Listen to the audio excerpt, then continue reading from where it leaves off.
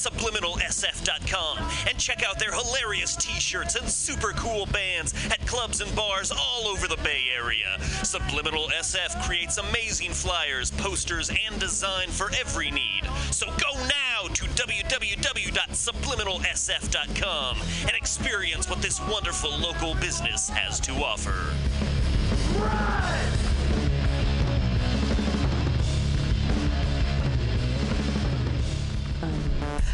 Oh, happy hour. What could be happier than 23 comics doing jokes for each other and at a radio listening audience? Puppets, kittens, unicorns, porn maybe? Oh, well, Stage Time makes them happy, and this super happy comedy open mic is open every Friday from 6 to 8 p.m. But you can also listen anytime by downloading the podcast at Mutiny Radio FM Index at podcasts.pcrcollective.org. So come live or listen later or to every happy hour mic Friday from 6 to 8 p.m. at Radio FM Mutiny Radio. I just fucked that up again. What the fuck is wrong with me? Yeah! I got it. Leave it with that tragedy. Billy Bob, you ever want to be funny? Well, my dogs think I'm funny, Daryl. Well, I mean, you ever want to be, like, in front of an audience? Like, other than, like, squirrels, dogs, and dead peasants? Oh, shoot. From time to time, I've given it a thought or two. You know, if you go to Joke Workshop, there's more than 2 peoples paying attention to your jokes, and they ain't even gonna be jerks about it. Daryl, are you serious? I can get people to listen to my jokes? And they'll even say nice things, dude, before they tell you how to get improvements. No way. What is this dag-nabbit thing called? It's Joke Workshop. Joke Workshop? Yep, every Monday, 6 to 8 p.m. on the Mutiny Radios. So you're saying I could tell my jokes every Monday from 6 to 8? That's what I'm saying. It's the Joke Workshop Monday.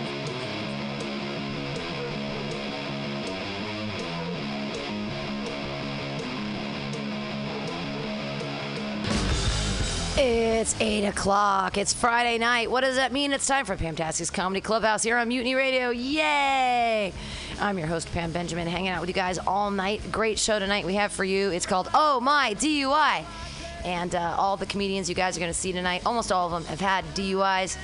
We have a couple comedians ahead of the DUI people who've had near misses and crazy things happen. And they're going to do jokes for you guys. Our first comedian of the night, hilarious guy. He runs filmdrunk.com. He has a great podcast called The Fraudcast. You guys, if you haven't listened to it, you need to go and listen to it immediately, right now. Leave Mutiny Radio and go find The Fraudcast and listen to all the wonderful episodes. With your first comedian of the night, put your hands together. I'm going to get everybody from outside to come inside. Don't worry. Hey, everybody, it's Vince Mancini. Yay! Yes, I'm applauding myself. I'm the only one in the room. It's just like my sex life. Only one in the room, clapping my hands together, trying to get off. That's what I do. All right. Oh, thank you guys. Thank you guys. I appreciate everybody coming in the room for me. You guys, the other night I met a girl at a bar and she told me that she bleaches assholes for a living. And I was like, what about nice guys? All right. Got them warmed up now. So I like to make fun of tech people like everybody else in San Francisco likes to do. But recently, one of my friends started working at Salesforce, and now I have so much more material. I'm getting all the inside dope. Like, did you guys know that the CEO of Salesforce, he moved to Hawaii, and now he signs all his emails Aloha? And that at Salesforce, this is true, the bathrooms are not men and women. It's called Kane and Wahine. And instead of bonuses, you make kokua, which is the most annoying thing in the world. The company has 21,000 employees. Can you imagine if you could just make like 21,000 people live inside your shitty like one semester study abroad affectation for their entire working lives? It's pretty great. Like all these tech companies are basically all like the world's shittiest summer camp, where there's like you get graded on how well you do the theme, and I think they think there's like a pillow fight and some ping pong games. Like I want to have like an ISIS themed tech company. You think that would fly? Where like, oh, I'm sorry, you're in a board meeting. Like, whoa, easy there, Susan. Negativity is haram during jihad sessions. I'm gonna bring up our martyr of the month, Dave, for handling the Fisher account. Everybody give it up for Dave. That's my ISIS themed tech company. I don't know what it's going to be called yet. If you guys are wondering what you're looking at here, this is what happens when you're not quite dumb enough to be a meathead and you're not quite smart enough to be an intellectual. You just get a dude. Like sometimes I'll think to myself, dude, I wonder when Eve 6 is getting back together. It's a thought that I have. I'm the kind of person that I listen to NPR every day, even though I kind of hate it. That's something I do. Like as a liberal arts major, I can't resist it. But as someone who went to public school, I kind of want to put all the DJs in a trash can. It's a very love-hate relationship that I have with NPR. Just want to put them in a trash can and kick it down some stairs. But I love their content. All right. So Donald Trump is the Republican nominee, as you guys all know. Pretty great, right? Weird. No applause break for that one. All right. A lot of people compare Donald Trump to Hitler, which I think is true. He's kind of Hitler-like. But Donald Trump seeming like Hitler kind of makes me wonder if 30s Germany had a Ted Cruz who was even shittier than Hitler.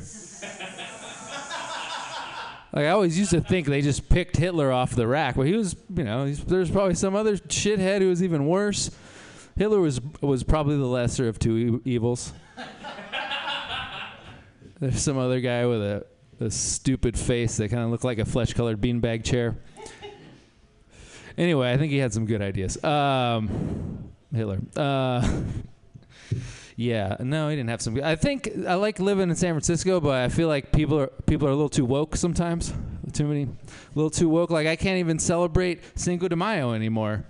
Or at least not like I used to. Like I'm not allowed to wear a sombrero and my bandolero made out of shot glasses. That's not allowed. That used to be theme appropriate, and now it's cultural appropriation apparently, which is unfair because first of all, as white people, our culture is appropriation. That's perfectly thematically appropriate. A sombrero? You think Mexicans invented the sombrero? That's a wide-brimmed hat. White people invented those to keep our foreheads from getting sunburned as we traveled south, appropriating foreign lands. I'm just honoring my ancestors. I'm just saying our culture is kind of shitty, so maybe be cool about us borrowing yours from time to time. That's all. All right. You guys ever think that basset hounds are just corgis that got addicted to heroin? They're just corgis that need some smack. All right, I'm Vince Mancini. Thanks a lot, you guys.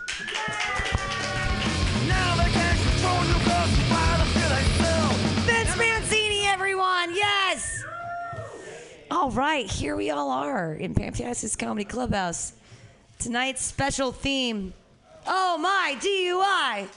Oh my DUI! Yay! I have a DUI. It enriched my life in ways I had never thought possible. So excited. Changed my life and enriched it in impossible, amazing ways.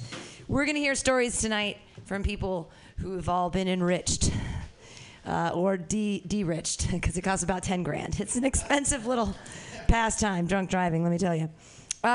Before we get to that, we have two comedians from LA. Yeah! Woo! They have not had DUIs, but they have had near close brushes with drunken debauchery, and they have saved themselves, and they are going to tell us our pre-warnings and how we can not be disgusting human beings and get DUIs. It's really a shameful, wonderful thing you're going to hear about tonight. I can't wait to tell my story. But before we get to everything, we sing a little song. And if you know how it goes, sing along with me. And if you don't, you'll figure it out. MUTINY, Comedy Clubhouse, comedy. Clubhouse. Comedy. Clubhouse. Together we will bring our jokes up high, high, high, high.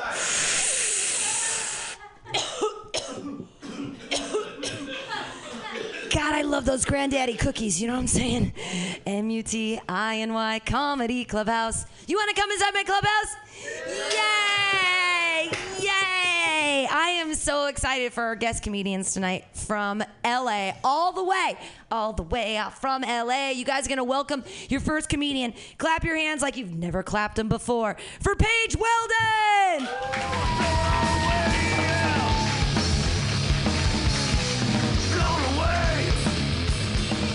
How are you?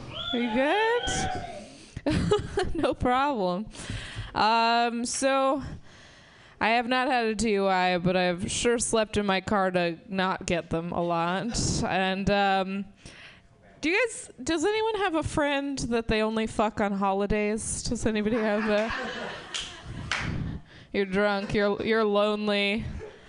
2 4th of Julys ago, I had such a friend who we had hooked up that New Year's. We were surely going to hook up at this party. We ended up at a party full of bros in Venice Beach. I don't know if you can see me, but I'm not a bro. I did my best to have fun, which means I got there. I did as many shots as possible. And then I took my friend, who I fuck on holidays, to the alley. And I did have him finger me in the alley, as you do. Now, I was there with 2 other friends, these 2 girls I was there with, and here's the part of the story I don't remember. Somehow at some point, me and my friend decided, we'd better get out of this alley. Let's go get my friend Rachel's car keys. What? Why was that our choice? I don't know. I honestly don't remember if we got the car keys because we were going to go fuck in the car or if we had some other plan. I don't know what happened. But Rachel saw me as I was and said, sure, of course, and gave me the car keys. I left her and my friend Logan back at the party. And we went super far away to her car because it's Venice Beach. I don't know if y'all know, but people want to park near the beach, and it's tough over there. We walked really far away, and we got to the car where we sloppily made out until we realized that neither of us had a condom. Now, I'm not opposed to a good raw dog situation in the right setting, but I'm certainly not about to deal with someone's cum in my friend's car. I'm just not going to explain that stain to her. So what happens is we decide, let's just apparently fall asleep for an hour. We fell asleep for an hour and woke up and thought, oh no, we got to get back to our friends. We have the car keys. Apparently my friend's jacket is also back at the house. So we'd wander back, and the door is locked. No one is around, and we start to panic. We don't know what to do. I call my friends who are inside the party, and neither of them answer. I don't know what to do. I think, well, certainly Rachel wouldn't have just left without her car keys. Maybe she would have. She's not picking up. Someone wanders out onto the balcony. A bro wanders out onto the balcony, to be specific. And I see him, and I shout out to him, hey, I'm sorry we were at the party earlier, but it's 4th of July in Venice Beach. I look like a crazy person. I was at your party, I swear. I absolutely swear. So he kind of ignores me. I see a couple more bros come out onto the balcony. I keep shouting up to them. And eventually they look over, and they shout down. They go, hey, what's up? I say, hey, bro, what's up? My friends are inside. I have one of their car keys, and also my friend here, he's left his coat inside. Can we come up and take care of these two problems? And he was like, I don't know. Are you sure you were at this party? At this point, I'm sober and I'm pissed. Yes, I was at the party. He didn't believe me. He goes, who do you know here? And I said, the friend who invited me, this guy, John. I said, John. He goes, John's asleep. You should take off. I'm not here to see John. I'm here to take care of my two problems that I described. And what happened was the bros went back and conferred, and they kept coming back with questions, with new questions. They came back and they were like, all right, well, what's your other friend's name? I said, Rachel. They went back, they yelled Rachel into the room, no response. I said, well, what about Logan? Same situation, they went back, no response. I later found out that was because they were both just fully passed out on the couch 10 feet away from where that bro was yelling their names, but they couldn't be bothered to wake up. So they came back, they asked more questions. They said, so what's the other thing you wanted? The jacket. There's a jacket in there. Can you describe the jacket? It's like a white blazer.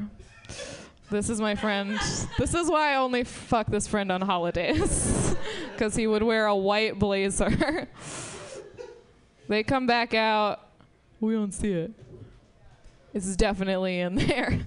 They come back. They finally find it. They drop it down to us, and they go, all right, we'll see you later. That was only one of our problems. We have to still solve the second problem.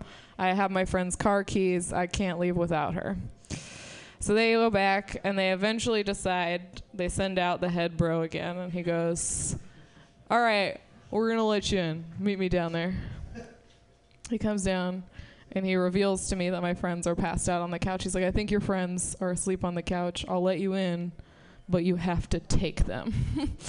I'm like, okay, sure.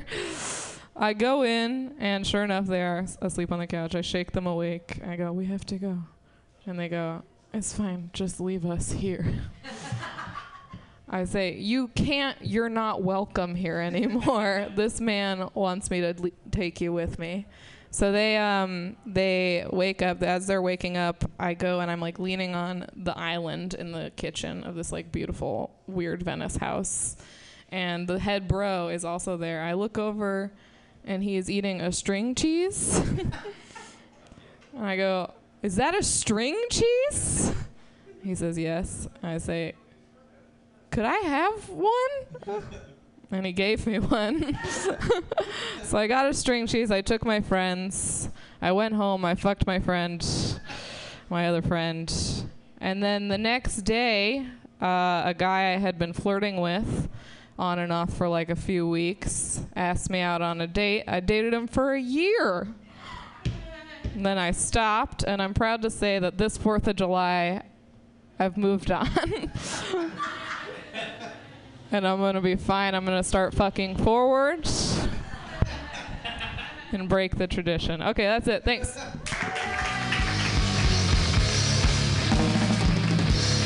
Paige Weldon fucking forward. That's right.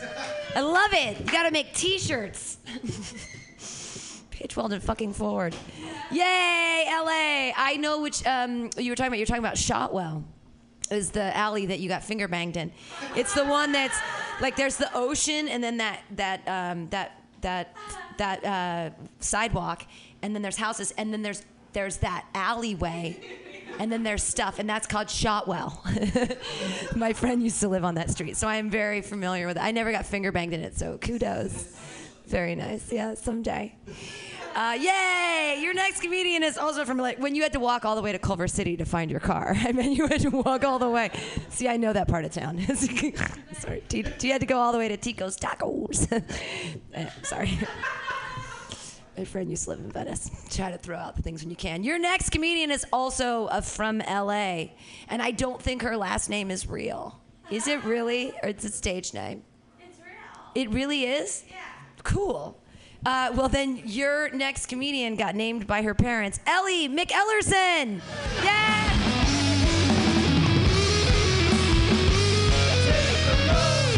Wow.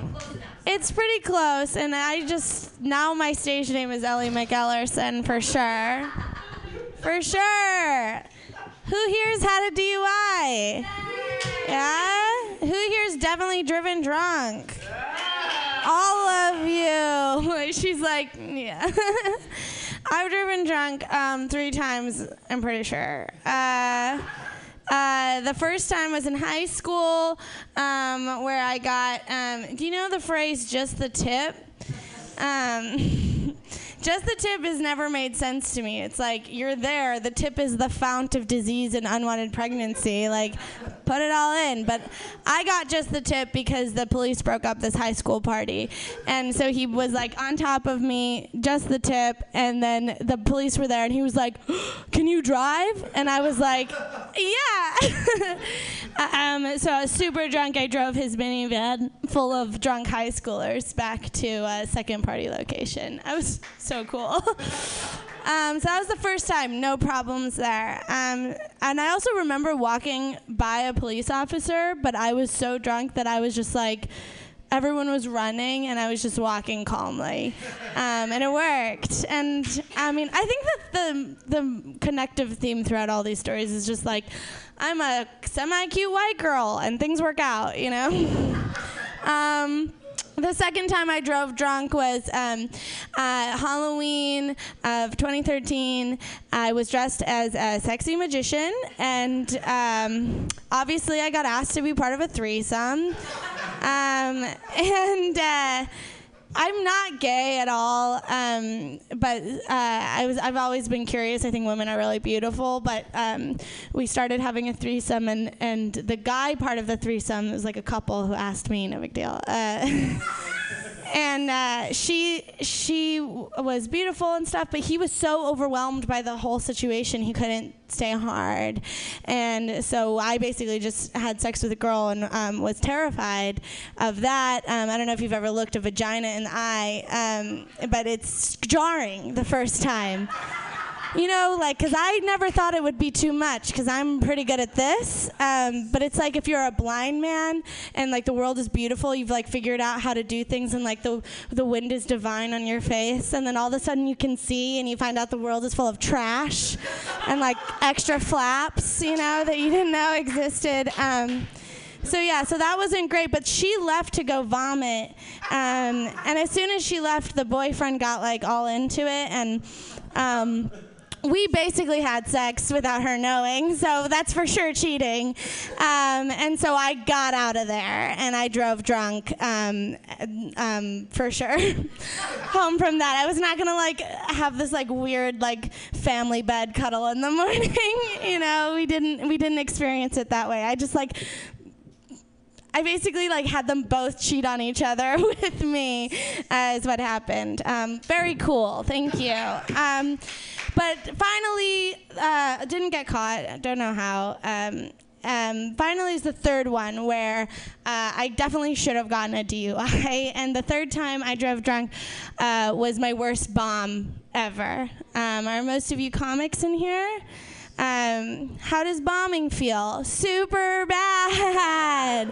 Oh, it feels so bad. I don't do it that often, but so it's jarring when it happens. And I run a show at this, like, dive bar in Covina, California, which, if you're not familiar with the greater Los Angeles area, it's a nightmare town.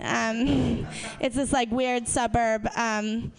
And we're right across the street from a Sizzler that lost its liquor license, and it's cash only. So that's the vibe. I love it.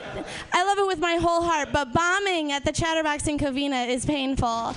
And so I did this set that night. I don't normally drink before sets, but, like, I don't know, something was in the air. Travis, the bartender, was, like, making cool drinks, and I ended up being really drunk, and I'm just not good at comedy drunk. I'm just not. I need to know what my words are. I'm not an improviser. You know what I mean? And so I got up there and like literally couldn't find a punchline the whole time, bombed so hard, wanted to die. So subsequently, I ended up doing Jameson shots after my bomb because I needed to forget. And a thing about me is I'm incredibly uncoordinated. I'm like a fun manic pixie dream girl type person who just will like fall on her face and somehow it makes you love me. And so I kept on spilling the Jameson shots, like half in my mouth and half on my like jeans and shirt. And then I decided to drive 30 miles back to Los Angeles. I didn't even get out of Covina before someone pulled me over. Go figure. I've never been, all the times I've been pulled over, I've cried and gotten out of it. Semi-cute white girl. Thank you so much. Oh, there you go. I hope you do not drive, because what happened was I got pulled over, and the cop comes up to my window and he goes, "Ma'am, have you been drinking?" And I go, "I had 2 beers at 7 p.m. and 8 p.m. It was 11 p.m. And he goes, "That's interesting because you reek of whiskey."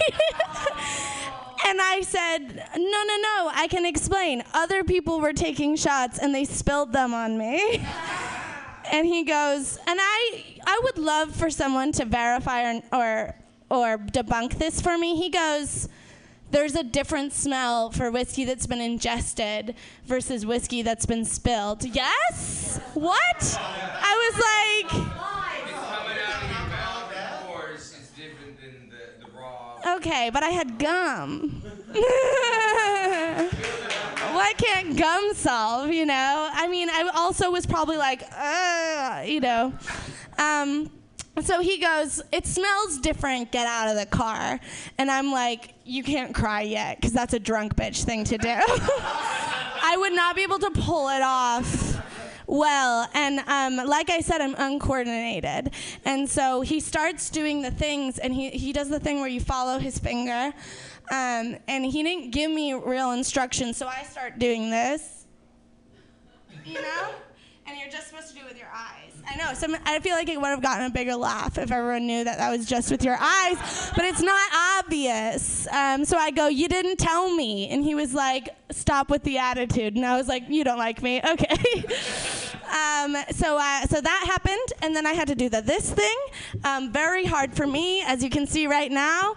And I had to do this thing, and the whole time I was fucking it up. Partly because I was drunk, and partly because I was nervous and about to cry. And at the end of the thing, he goes, "I want you to take a breathalyzer test." And immediately, like, the voice of my, like very intense father was in my brain, and he goes, "Never take a breathalyzer test on the street." And I was like, "I'm never supposed to take a breathalyzer test on the street. My dad said." And I think I said it with enough, like, shitty white girl, like, confidence that he was like, "Okay, you didn't do well, but I'm going to let you go." And I drove 30 miles back to Los Angeles. No one died. Okay, thank you so much.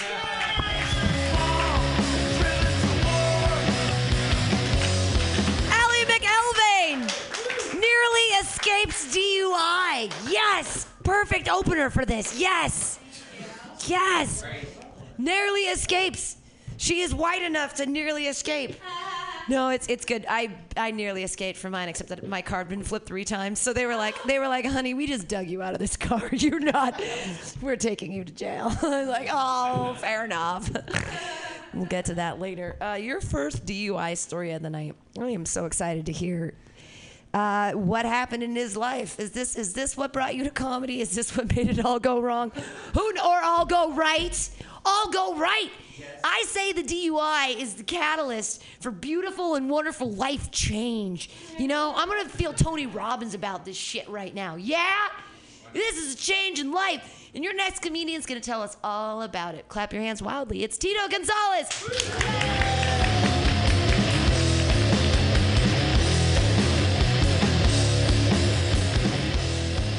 Yes. Actually, dude, I think if the DUI didn't happen, I probably wouldn't have started doing stand-up comedy. Like, seriously. Just being all pissed off and shit, dude. Like, I don't know. I was going the wrong way, apparently. At least, I don't know. That's what the cop said. That's... All right. But no, like, growing up, like, I was always influenced by what I saw on TV and what I grew up around. And I grew up around my grandpa watching NASCAR. Okay? And, like, I wanted to be a race car driver. Like, that's what originally I wanted to be. Like, that's what I wanted to be. But I was like, well, I'm not white and privileged. So I can be an alcoholic. I can do that. I can do that very easily. But, like, that part of me that wanted to, like, you know, drive cars fast never really grew out of me. You know what I mean? Never really grew out of me, especially when drinking. You know what I mean? Especially when drinking. And that comes out of me a lot, or it used to when I was drinking. And here's the thing. I have some of my closest friends are the most sober people possible. And you think they'd be like a good influence, but they're not. You know what I mean? Like, the first time, look, like, I remember being pretty drunk and looking at my friend being like, hey, you want to sleep over? You want to race to my house? My other friend was sober, and he's like, yeah. It's like, that's... Like, dude, I just killed a six-pack, and you watched me down all 6 beers. Like, you don't give a shit about me. You know what I mean? Like, you want to race home? Yeah. Like, really, that's not a good friend. You know what I mean? That's a shitty friend, dude. Like, fast forward 5 minutes later, I'm in my neighbor's fence. And it's not, like, crashing into your neighbor's fence is never a fun experience. But if you're going to crash into your neighbor's fence, you better hope that he's the drug dealer on the block. Because he's not going to call the cops. You know what I mean? That's what you want. I lucked out. Thank God I grew up in South Berkeley. Look, if you're going to crash into your neighbor's fence, it's got to be your drug dealer's house. Because they're not going to call the cops. And so I crashed into my neighbor's house. I pull the car out. No one knows yet. I'm like, fuck, I hope my mom didn't wake up. I park the car. I go into my room. And I'm just sitting in my room in the dark with my friend who just raced with me. Sober. Fuck him. Shitty friend. Right? And we're just like, fuck, I hope no one knows. 2 seconds later, I hear a knock on the door. And I'm like, fuck, it's the cops. It's definitely the cops. Nah, it's South Berkeley. It's my neighbors. It's my neighbors. They're not happy. They're not happy. And my neighbors are like the biggest drug dealers on the block, which is good for me in a way. You know what I mean? Like, so I step outside, big ass black dude with dreads. He's like, hey man, seriously? I was like, I'm sorry, man. I didn't mean to. And he's like, hey man, why didn't you come and tell me? This is my mama's house. And I was like, it's like, why are you still living at your mama's house? You know? I don't know why I'm talking, right? But he was like, you weren't going to tell me? And I was like, I don't know. I figured you'd figure it out, right? Like, your neighbors, I mean, your fence is fucked up. My car is fucked up. My mama's car is fucked up. Your mama's fence is fucked up. I think you'd figure this out. Right? Like, you know, add 1 and 2 together. And that's when I got punched in the face. Very well deservedly by a big black guy. But that's what's cool, you know what I mean? Like, if you're going to fuck something up, you fuck up a drug dealer's house, right? Because they're not going to call the cops, right? They're just going to punch you in the face and tell you're an idiot, right? Like, I'm so glad that happened, you know what I mean? And you think, like, that would be enough to, like, have me stop drinking and driving. But no, guys. Mama didn't race no quitter, guys. A couple of months later, I find myself blackout drunk, street racing once again, right? Because it turns out you don't need to have other people to race, right? You can time attack, guys. You beat your own score.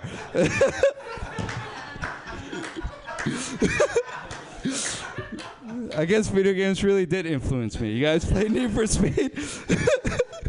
So... I'm street racing, I guess, myself. You know, cops show up, same deal. There was other people there, but the other guys that were there were dumb enough to burn out and speed off a different way. I was like face to face with a cop, dude, like face to face, like shit-wazed. in a street racing like scene, and the cops like, go home, and I was like, yep. You know, and like another dude does a burnout, they chase him. And I was like, cool. So I get in my car. Instead of driving like a normal person, I speed off. And I'm like, gotta get away. You know what I mean? Like, and here's the thing. When a road curves, you should probably be looking where you're going. Right? And I didn't do that. I was looking in my rearview mirror watching if the cops were coming after me. So what happens? I hit the curb. Car goes up in smoke. And you know how, like, some kids are smart enough to, like, call their mom before they go out and drink and drive? I, like, called my mom after. You know what I mean? I'm like, hey, Mom, look, my car's in smoke. And she's like, you know, why? What's with the heavy breathing? I'm like, I'm trying to run because I see the cops coming. Look, pick me up at checkpoint A. You know. And that's when I realized, like, dude, like, this is a constant pattern, dude. I can't figure this out. Like, I keep crashing my cars. You know what I mean? But, like, this is how stupid I am. Instead of being like, yo, I should stop drinking and driving, I'm like, I'm going to be a mechanic. You know what I mean? I'm like, I'm going to figure out how to solve this. You know what I mean? Like, I'm not going to stop drinking. Right? Because mama didn't raise no quitter, guys. Shitty story. But no, when it finally happened,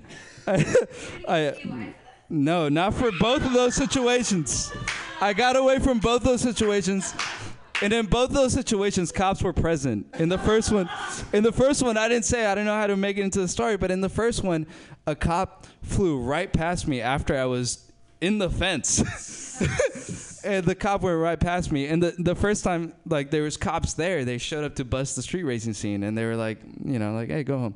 So this third time, I go to a rave. And I didn't get to dance with any chick, and I was pissed. And this girl meets with me outside, and she's like, hey, come to the after party. Come with me. And I was like, cool. Like, I didn't see her with the lights on. That's the problem. So I drive to this after party. I saw her with the lights on. I was like, this is no good. So I left, and I'm by myself, kind of drunk, you know, and I went to a rave, and I'm speeding down the highway, and I get pulled over, speeding. And I'm like, this is it. The lights are there. And here's the thing, and, like, you know, like, DUIs are a terrible, terrible, terrible experience. But, like, when it happened to me, I'm grateful because I was on ecstasy. And it was such a good experience. The cops pulled me over, and they were like, man, you're the nicest kid we had all night. I was like, I know, officer, I love you guys. You guys are doing a great thing. I love the red and blue lights. And, like, the cool thing was, like being a minority in, like, a lowered car, being an idiot, they were still, like, cool with it because I was on ecstasy. So, be on ecstasy. And, you know, like, I think that's pretty much the end of my story. And I don't know. So, don't get a DUI, guys.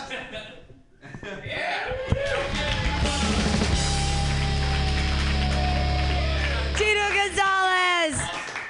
The first two narrow scrapes with DUI did not deter him from getting the very happy third.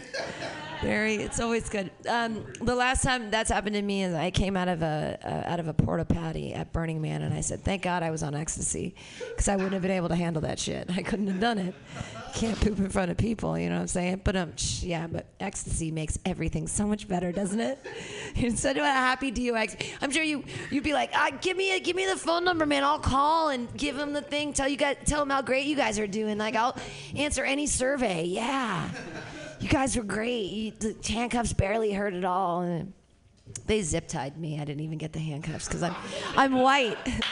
See, I get special treatment. Just zip ties. They didn't even take my phone away. We'll get to that later. Your next comedian. He has a story about getting a DUI, and I never would have thought it from this man, this family man, this wonderful human being, but he's got a story for us. You guys are going to love it. Clap wildly. It's Ed Wallach.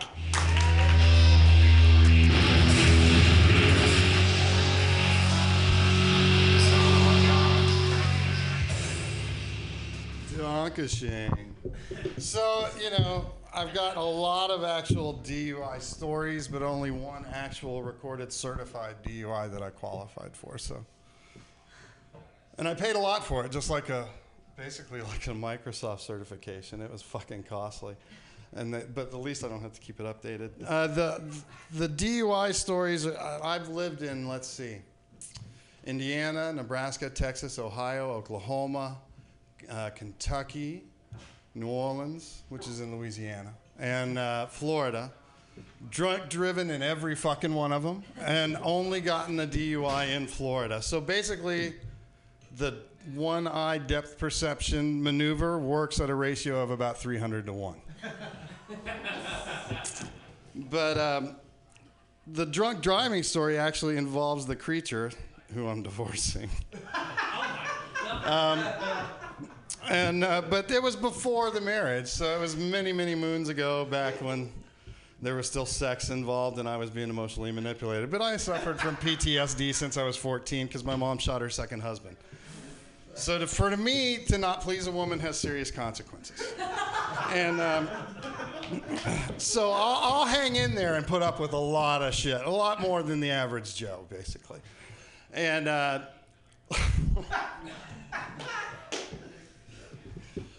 actually, one of my really good DUI stories involves before I got divorced from the creature. But no, okay, so the DUI, it was one of the worst fucking cases of reasons. I've got good reasons to actually drive drunk. I do. There are reasons. I grew up in Florida in the 80s where like a fucking I grew up around Tampa, and it was all fucking orange groves and cattle fields back then. You would go out, have a bonfire, and in Florida, those can turn into a fucking really fast, quickly, they'll turn into an impromptu fucking Klan rally mud bogging event. And there's you want to drive away from those. That's a reason. That's a valid reason to do drunk driving, is to get away from a Trump/Klan GOP convention. But so the worst reason, it was the time I got the DUI. Friends talked me into going out to get fireworks on the 4th of July. And so we had to drive 25 miles, of course, across fucking Tampa to get to the only place where you could get the illegal fireworks that they specifically wanted. And so we're driving, and I wrecked the creature's car. I rear-ended someone. We were drinking screwdrivers. They were mixed very liberally, lots of vodka. I was an absolute guy. And Florida, orange juice, of course, because we were in Florida. You got to support the local economy. But which I did to the tune of Hillsborough County. I paid them around roughly $15,000 once the whole thing was over. And including repairing the whole front end of the creature's car and putting in a new engine, which she blew up 6 months later by not putting fucking oil in the new engine. But that's beside the point. So I rear-end this fucking car. Now my first concern was I hit a big truck in a little fucking Toyota. Tiny fucking, it looked like a Carmen Ghia, but it was a Toyota with a little fucking top. It was a very cute little girl car. And so we hit this big truck, the whole front end of her car crumples. And the first thing we, of course, did is start throwing all the vodka into the ditch. And I ran up to the people, and I'm like, is everyone okay? Because I was really concerned. I am a human being. I didn't want to kill anyone. I just wanted to drive drunk and get fireworks. And which seemed valid. It does when you have enough vodka. But, and weed. But you don't mix in more than anything, no more than 2 things. If you go to 3, you're looking at a John Belushi type situation. Once you mix 3 of anything, you're dead fucking shit. It's not good. So, unless you mix in LSD. But that's okay. But it's got to be good LSD with no strychnine, because that causes joint pains. And then you're going to know how a rat feels when it dies. Not what you want. That's why I really always got to know the chemistry majors at USF. That's how you got the good, clear, clean, chemically pure LSD, no strychnine. Just a tip. Berkeley's close. Lots of PhDs in Berkeley. But anyway, so that was the time I got the LSD. A buddy of mine got me bailed out, and I repaired all that shit. But other drunk driving stories, I have many. One of my favorite is, let's see, 1997. I only got that one DUI, by the way. It's been 26 years, so I did learn. But 1997, I was on Prozac. Thanks you military doctors for giving the maximum amount of Prozac to a depressed person, but no therapy. And these were the early days of therapy of Prozac, so, you know, I found out I'm one of those lucky people that Prozac causes multiple suicidal thoughts. And I went on a little road trip with a quarter pound of weed and a case of beer. I ended up out near, I drove from, let's see, Lawton, Oklahoma, Fort Sill, hoorah, to Area 51, naturally. I really did. And I hung out there near Area 51, out near the extraterrestrial highway with all the people looking at the sky. And every fucking light they see is an alien or fucking certain it's a fucking visitor, which is funny. So I started eventually just pointing out things, saying, oh, look. And they saw them. There's nothing there, but they saw them. So driving back, the drunk part, I had been up about 48 hours straight. Driving back from Area 51, I think, okay, I'll drive back to Vegas, crash out for the night. And you see lights for a long, long way in the desert. And I didn't realize how far away I was at one point, and you made me think of this. Because I started doing this bit, falling asleep. Which, of course, you know, to wake up, you put in a bunch of Copenhagen in your mouth. You start smoking cigarettes so you don't smoke. You roll down the windows, and then you keep doing this. The next thing I knew, I woke up, all the shit was flying around the car. I was in the ditch. The car was literally rolling. And my first thought, everything goes, adrenaline hits, and it's all fucking slow motion at that point. It's literally like it's like fucking the Watchmen director's cut. Okay? And so all that shit's flying around, and I'm like, oh, fuck. There's a lot of loose shit in this car. That was literally what I thought. So the car lands right side up. Now, the funny thing about the Ford Escort 1997 model, it had a kill switch, supposedly, which is supposed to cut off the fuel and keep you from dying in a fiery crash. That car started right back up after rolling a good 3 times into that fucking ditch. It didn't fucking stop a goddamn thing. The creature at one point asked me, aren't you surprised? Don't you believe in God after surviving that? You know, you survived. You should have fucking died. Don't you believe in God? I said, no, absolutely not. I believe in Bob at the fucking Ford factory who made the automatic seat belt, which automatically came back every time you got in and out of the fucking Prius 1997 and would choke me 9 times out of 10 when I was getting out faster than that fucker could open.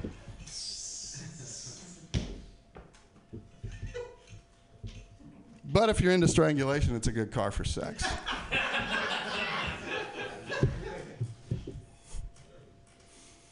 Let's see, another enterprising story in my youth in high school, statute of limitations have definitely run out on this one. So Florida, me and my enterprising friends, some were rednecks and had trucks. We came up with a little business. We would go around drunkenly stealing road signs that were requested by people. 69th Street was highly popular. Girls' names for guys' girlfriends. We would set up routes. We were enterprising little drunken fucks. We would set up routes so we could most efficiently steal the signs from rural locations. We would get out 4 guys at a time, crank the fucking signs out of the ground, throw them into the back of the truck. Everyone would jump in. There would be a team in the back of the truck. They would start fucking uncranking the signs apart. We would have the fucking pole, which was about 15 fucking feet long by the time you pulled it out of the ground. We would have it out of the back of the truck and thrown over into the ditch and just have the signs we wanted. We would charge people $45 a sign because a keg was about 50. So we would do this on great many occasions. And Kevin, my friend, one time, we were going around a bunch of corners. I was standing. This is a good point for sitting down in the back of a fucking truck and wearing a seatbelt, which they don't have in the back of trucks.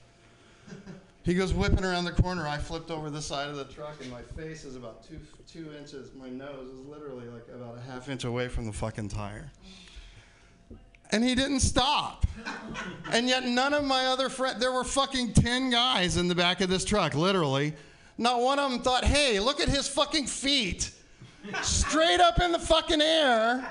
And him holding on by the tips of his fingers like fucking a mountain climber. I don't know a famous one's name to insert here. But no one pulled me back in, and the guy eventually stopped. I flipped off the truck. I just realized there's not a point to that story. Much like drunk driving. I have a long list of bad decisions made while drunk driving. Let's see. One time we drove drunkenly across the causeway from Clearwater to Tampa. Two of my buddies were drunk in the back. I started doing the nod bit, almost went off the road the other side of the causeway into the bay. They wake up. I'm sitting there smoking and drinking more. And then my brother threw up all over the guy in the back seat. But my friend still loves my brother. So that's what drinking, a good bonding experience will do. A good drunk driving, near-death experience.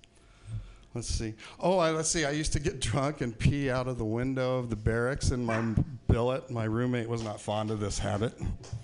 But I would black out drunk at times. I couldn't help myself. You don't realize it when you wake up. I used to have one friend that had one leg. He lost his leg in an Oregon prison forestry farm. They released him after that, though, so that's the good point. He got an early release. He used to love my Tiny Tim jokes when he was drunk. But one time, I was drunk. We were drunk driving. I wasn't driving. He was drunk driving. I was blackout drunk, and I woke up the next day. The girl, my ingenue I was living with at the time, told me, yeah, you were crying like a big fucking baby. The cops were fucking clapping when I came to pick you up. I mean, I just don't even remember this. But my friend was totally hauled away. I had no idea what the fuck happened. But apparently I told the police my entire life story, and they were very sympathetic by the time she came to pick me up. So either I was really long-winded and they were tired of my shit, or I was really fucking good. You know? Well, thank you very much. I'm Ed. I got more drunk shit.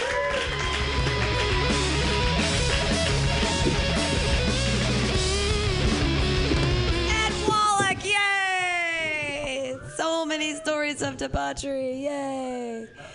Hey, we need to reach out the door for a second and see if is Roman Leo still out there. Hey, George, is Roman Leo still out there? Hey, George, is Roman Leo still out there? He's not out here anymore. Okay, that's okay. I was going to give him... No. Ethan's inside. I was going to give Roman a set if he was still here, but he's not here, so fuck him. Yay. I was going to let him tell a story, but it's okay. All right, where we've come to the part of the show where I tell my DUI story. Yay!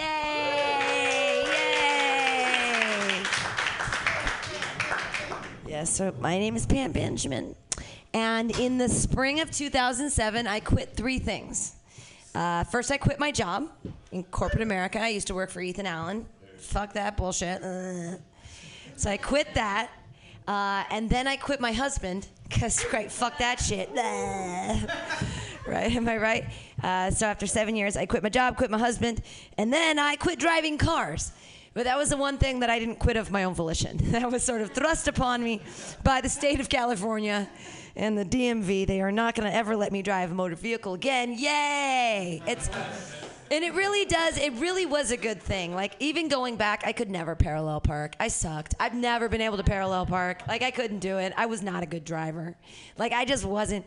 I have weird depth perception. I have huge issues about just, like, thinking of hurling yourself through space at 65 miles plus an hour, like, in a metal thing, and everyone else is doing it, too. And we all can move in and out of these lanes, and no one has a problem with it. What the fuck are you guys doing? How can you possibly drive a car? I remember when I was being taught how to drive, like at 15, 16, and my dad was like, you have to go faster to get on the freeway. You have to go faster. I was like, I'm not doing that. Like, getting on the freeway for me as a child was really difficult. I'm still afraid of cars. I think that I'm the only sane person. You guys are all the ones that are like, we're drunk all the time and I'm high. I'm high all the time. We're on Prozac too, and you can't see out of all there's blind spots. And then there's motorcycles. Everybody's cool with this on the bridge. I don't understand how you do this. It gives me a nervous breakdown every time I have to get on the freeway. I don't drive anymore. Yay! So the reason that I don't drive is that I left my husband, and my grandmother never liked my husband because he was black and she was a racist. So she was like, I have this car I'm going to give you. Like, it's really great that you're divorcing your husband. I'm so proud of you. I'm going to give you my car. It's worth $10,000, Kelly Blue Book. It's really great. She's blind now. She couldn't drive. It was like a 96 Honda Accord, but it had like less than 10,000 miles on it. It was like, sweet car. So I fly up to San Jose. I have a great 3 days with my grandmother. She ended up dying after that, so we got these really great 3 days together. It was really nice. We slept in the same bed. You know, she brushes her teeth with baking soda. We were really close. She's cool. She's a cool old lady. No, she grew up in the Depression, so and I'm poor, so I really understood her. Anyway, she gave me this car, and I'm like, all right, I'm going to drive. So I flew up to San Jose, and I was like, I'm going to drive this car back from San Jose back to San Diego, where I was living at the time. And then I think to myself, you know what I can do? I can go through Paso Robles, and I can do some wine tasting on the way down. Oh, this is a great idea. I love wine. So on the way down, I stop at this little stand, and I get 2 apricots and like 17 cherries, and I eat them, and I'm like, ooh, breakfast, that's so nice. And then at 11 o'clock, I went to my first winery, and I'm talking to them, and I take pictures, taking pictures of the winery, And then I go to the next one, take pictures. So I get to the 4th winery, which is called Gray Area, funny enough, and it's in this weird triangle in Paso Robles. And I remember drinking the wine here. I remember him giving me the 2 extra tasting. I was like, I'd really like to try the reserve wine if I could, because I might buy some of this wine, by the way, in the back of my trunk is my grandmother gave me this set of a beautiful set of china from 1914 that her father brought over from China from the First World War, and there's an 8-piece set of china in the back of my car. That's in the trunk. Also my computer, other things. So anyways, I'm drinking, So the last thing I remember is closing the door to this winery. I don't remember getting in the car. I don't remember putting on my seatbelt. Thank God I put on my seatbelt. The only way I could figure out and I could piece together what happened in this time frame is that I had this camera and I was taking pictures. So I'm on the freeway, and there's a picture of me taking a picture of myself. This is before selfie sticks, everyone. This is like 2007, right? So I'm taking a picture of myself in the car, but it was me driving, but it was of the Bud Light truck in front of me, because I guess I thought it was hilarious. I've been drinking all this delicious wine, and Bud Light, fuck them on the road. What are they doing? Here's me taking a selfie with the Bud Light truck as I'm driving back. So I decide in my drunken state, you know what? I have a great idea. This is really dangerous. I'm on the 101 and I could die. I need to get off in Paso Robles. I need to go on the back roads of Los Olivios counties. I need to do some fucking sideways kind of shit. I'm going to go over this mountain. I've done it before. I'm on the back roads. I start calling people. I have no memory of any of this. This is people telling me this. I call my best friend Megan. I guess I say to her, it's so good of a day to die. And she's like, get off the road, pull over. And I'm like, I feel great. I've had 2 apricots and 17 cherries. And like, I've been at 4 wineries. Life is good. And she's like, pull over. I guess I had a really awesome conversation with my mom that lasted over 55 minutes. I have it on the phone. Talking to my mom on the phone, drunk driving through the back roads of Los Olivios County. So same thing that happened to Tito. The road goes this way.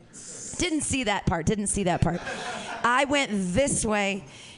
Into a ditch, flipped my car 3 times. It's an empty field, thank God. There was no one else on the road. Everything's great. So I come to out of my blackout. So finally I'm awake, right? The last thing I remember is closing the door at Gray Area. Now I'm upside down in a car in a field.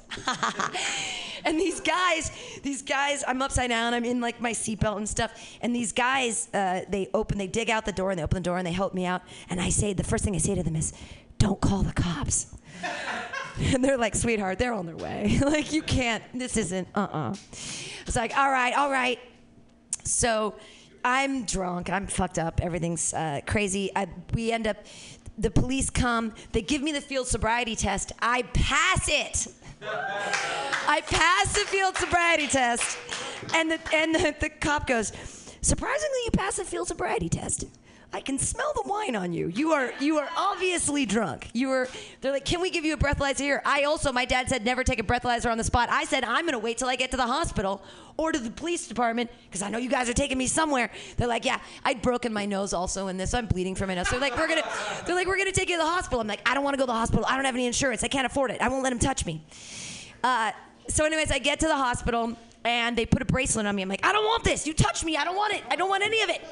The bracelet costs $92, by the way. So the doctor comes out and says, I'm like, don't touch me. I don't want any of you. I have no money. I have no insurance. Don't touch me. He's like, all right, looks like your nose broke. I'm like, duh. All right, take me to jail. Let's go. I'm still drunk. They didn't take my cell phone away from me, so I'm texting behind my back because I don't have real wristicuffs. I just have the zip ties because I'm white. So I'm behind my back, texting to not my ex-husband, but my new sort of boyfriend. I'm like, I'm in the back of the police car. I got a DUI. And I'm texting my friends, and they're like, this isn't funny. I'm like, I know, but I'm still drunk. So we get to the police station, and the policeman's like, you seem to be still having a pretty good time. Just so you know, look at that car over there. That person's dead. When you go see your car tomorrow, or whenever you get out, just remember that car. Remember that person's dead in your life. And I'm like, oh, that's great. So then I get into jail and blah, blah, blah. I'm crying. That's when I get sober and I'm like, I'm a summer camp counselor teacher. This is supposed to be happening to me. What am I doing? And then they give you phone calls, but you have to know people's numbers, and you can't call from jail. It only has to be to landlines. You can't call from a jail landline to a cell phone. So I actually cry enough that they gave me my cell phone back, and they let me call people on my cell phone. People are very nice in Los Olivios County when you're white. When I was in jail, I tried to talk to people because the TV was terrible. It was a warbly WB, and they were like playing like the Gilman Girls or something. I was like, I'm going to kill myself. But everyone in the jail cell with me, they were all Hispanic, and I think they were prostitutes. I don't know, but I tried to talk to them. They were not into it. Finally, this girl came, and she tried to stab her ex-boyfriend, and then her name was Slate, and she was like, we went by last names. So I was Benjamin, she was Slate, and I was like, what did you do? She's like, I tried to stab my ex-boyfriend. I'm like, what happened? She's like, I don't even know what happened at this point. She's like, I'm really upset because I'm the first person in my family to go to college, and I have a paper on Descartes that's due on Monday, and I'm never going to finish it. And I was like, do you want to talk about it? I know a little bit about philosophy if you want to. She's like, no, we should go to sleep. It was rough. Okay, so here's these are the cool things that came out of it. One, it took 2 hours to fingerprint me because I guess I don't have fingerprints. I should be a thief or something. Like, it took them forever. And if you look at my fingerprints, you can't even see them. So I should really be a thief. I learned that from them. And then two, this is crazy. So my car flipped 3 times.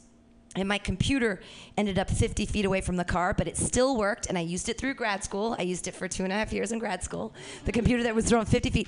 And I know you're worried about the China set, the 8-piece China set. Half of it survived.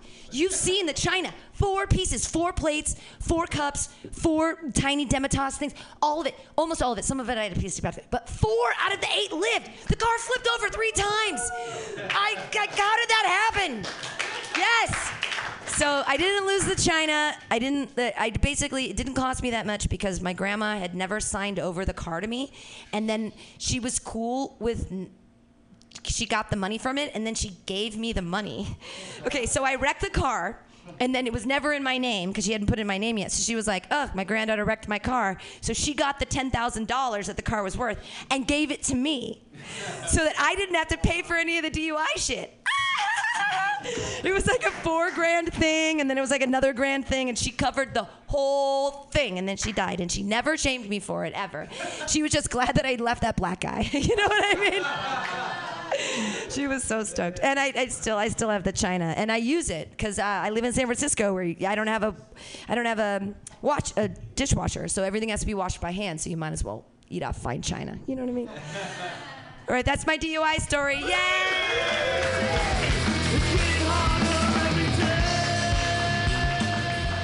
And then I moved to San Francisco, and everything was okay, and I'm never driving again. Yay, Muni, yay! I love riding buses. I never should have driven cars. My boyfriend knows I am a scary person in a car, let alone drive. I mean, whoo. Your next comedian did he just go outside? He did. What is he doing? No, there he is. There he is, that baby angel with his amazing stories. This man, if you ever want to get sober, I've heard that he has a new program that he's selling. You can hang out with him for 72 hours and you'll never want to drink again. You just have to pay for the alcohol and a little bit of his time, and he'll make you stop. He's an amazing human being. I love him to death. You guys are going to love him too. Clap your hands wildly. It's Ethan Albers.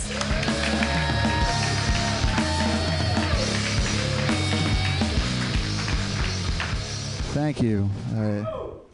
You guys really have some problems. Every single one of you. Wow. Ed in there, just like 26 years of drinking and driving. Like, we get it, dude. You're good at something. Calm down. Like, we get it. Don't be like that. Bragging. Am I right? Like, I don't have a DUI. Unlike you fools. I got away with it. Which is funny. But why did she book me on it? Because I'm a big old drunky drunk. That's why, guys. And I got a good story for you. But I'm a preference this. I'm not good at drinking, like she said. I've been with Pam before. Pam witnessed me get chased out of a house but with a woman with a hammer one time. That's the kind of guy I am. That's the kind of drunk I am. This is how bad I am drinking. I got kicked out of a bar in West Oakland one time for aggressively swing dancing. I was like, I'm going to dip you. They're like, get the fuck out, dude. It's hip-hop night. I'm like, ugh. I took my top hat and I fucking walked out of that bitch. That's what I did.